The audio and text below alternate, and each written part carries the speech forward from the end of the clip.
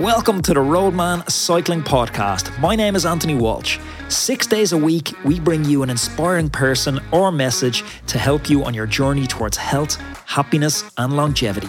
Now let's get into the show. This podcast is sponsored by my favourite CBD and wellness brand, NatureCan. NatureCan was founded by the ex-CEO of MyProtein, Andy Duckworth, and NatureCan is now live in over 40 countries worldwide. One of the aspects CBD can really help a cyclist with is anxiety reduction. So you might be thinking, yeah, well, that's great, but I don't struggle with anxiety, which is fair. But do you ever struggle with motivation? Because we know that motivation and anxiety are linked in that they both influence behavior and emotional regulation.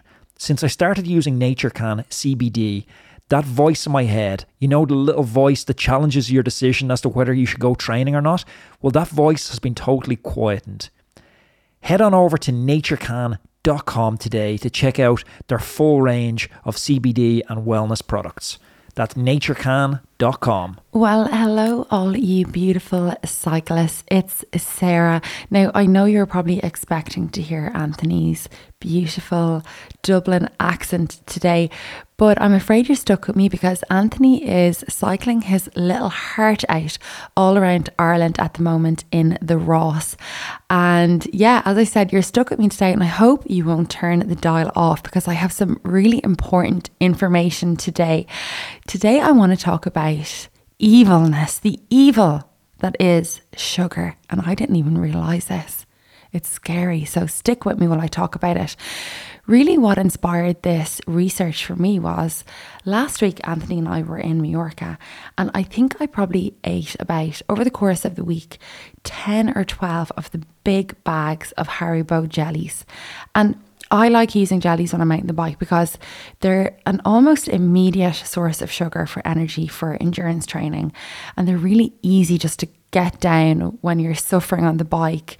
I mean, by the end of the week, I wasn't even chewing these anymore. I was just swallowing them down like pills.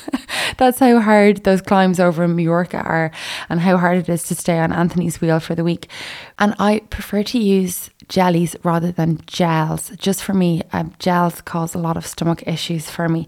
And I'm also partial to sticking a couple of artificial sweeteners into my coffee. And all the sweetness got me thinking, how bad is sugar for us? And is using an artificial sweetener a healthy alternative? And is sugar totally evil? And what are the health ramifications of high sugar diets? Now, I wouldn't say I have a massive sweet tooth, insofar as if I had the option to get a bag of chipper chips with curry sauce or a packet of sweets, I would always go for the chips. And we would always have packets of jellies and sweet things in the house for training, and I'd never even think about eating them if I was watching a movie. I look at them as fuel to train. But when I was researching the podcast, I was, of course, completely hyper vigilant about any products that I use that have added sugar, and everything has it. Newsflash, everything. So my soy milk, oat milk, canned vegetables, bread, yogurts. And to be honest, it's frightening when you start realising all of the hidden sugars in our food. Now, sugar is very damaging to our health, and this has been proven time and time again in clinical research, and I'll talk about some of the papers later. We now know that sugar is a driver of obesity. It's been linked to causing dementia, diabetes, heart disease, cancer, stroke, depression, infertility. And if all of that is true, which it has been proven to be, why are we eating so much of it? Now, I heard a podcast a few weeks ago where a frightening stat was read out.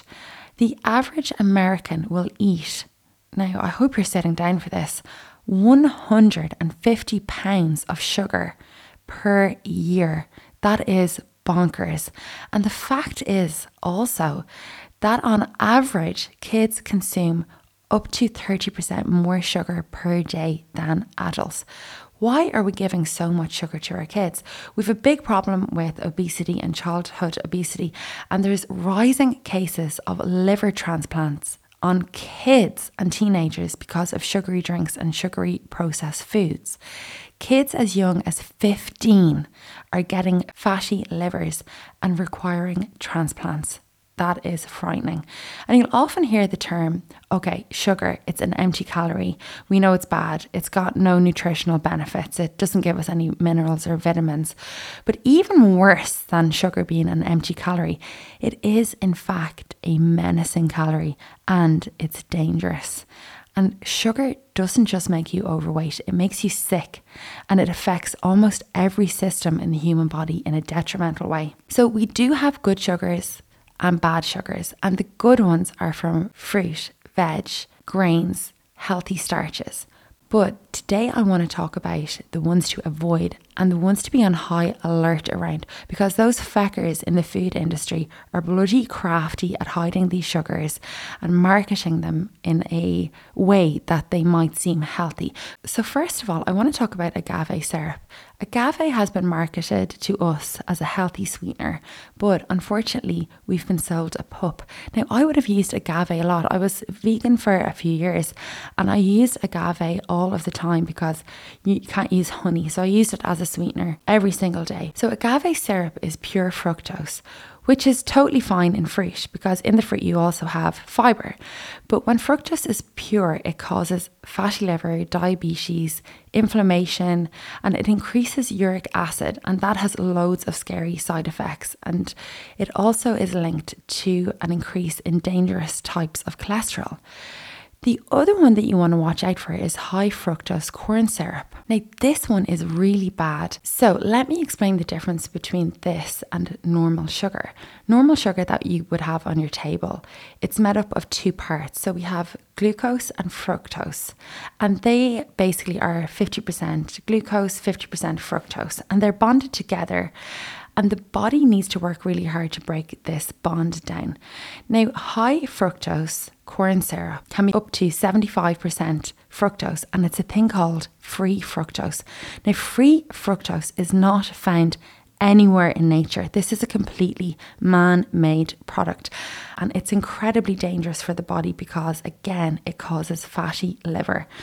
It's an industrial product. It's metabolized very different than sugar, and it contains loads of chemicals. So during the process of creating this high fructose corn syrup, loads of other chemicals are involved in creating it, and you'll get loads of nasty things in the end product like mercury. Now, it's very hard for the body to absorb free fructose. When you're eating glucose, so my jellies, it's used straight away by the body, but fructose needs energy to break it down. So it actually causes a reduction of energy in the gut, and it causes a reduction in ATP.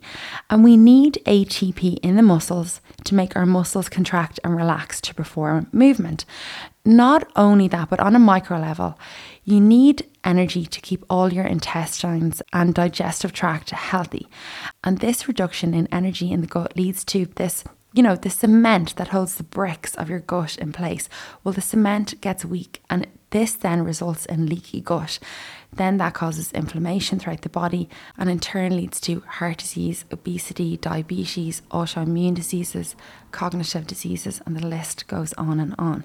So we know that free fructose causes a leaky gut.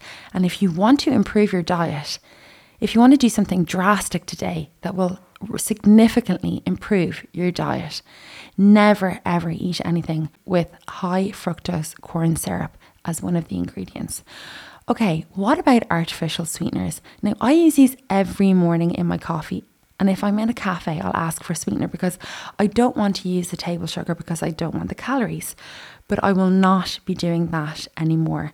And the same goes for Diet Coke and all the other artificially sweetened sodas. And I'm partial to a sugar-free Red Bull occasionally as well. So I'm getting double whammy of unhealthiness there. And because artificial sweeteners are hundreds of times sweeter than table sugar, they trigger the brain into a thing called metabolic chaos. Metabolic chaos is not a really well-defined scientific term, but we use it as a colloquial expression to kind of describe a state of disarray and dysfunction within the body's metabolic processes.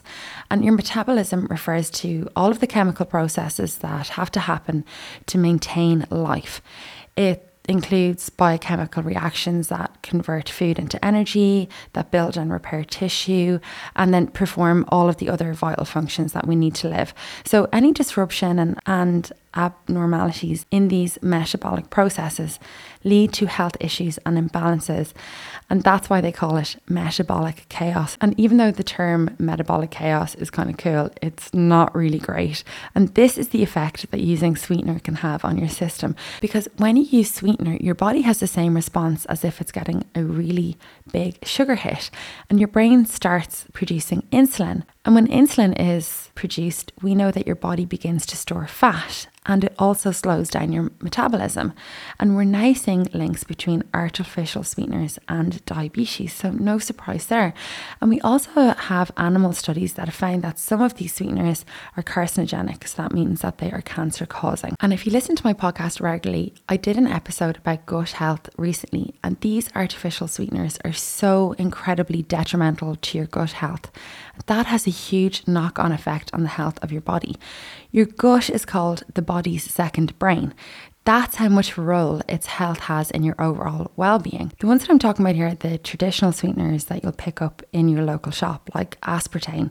They're all so bad for your brain too. It's known now that aspartame is a neurotoxin, so use of these sweeteners can cause cognitive issues, memory issues, headaches, migraines, and again, the list goes on and on. Dementia is linked to large sugar consumption, and a study published in 2018 found an association between high sugar intake and an increased risk of developing Alzheimer's disease.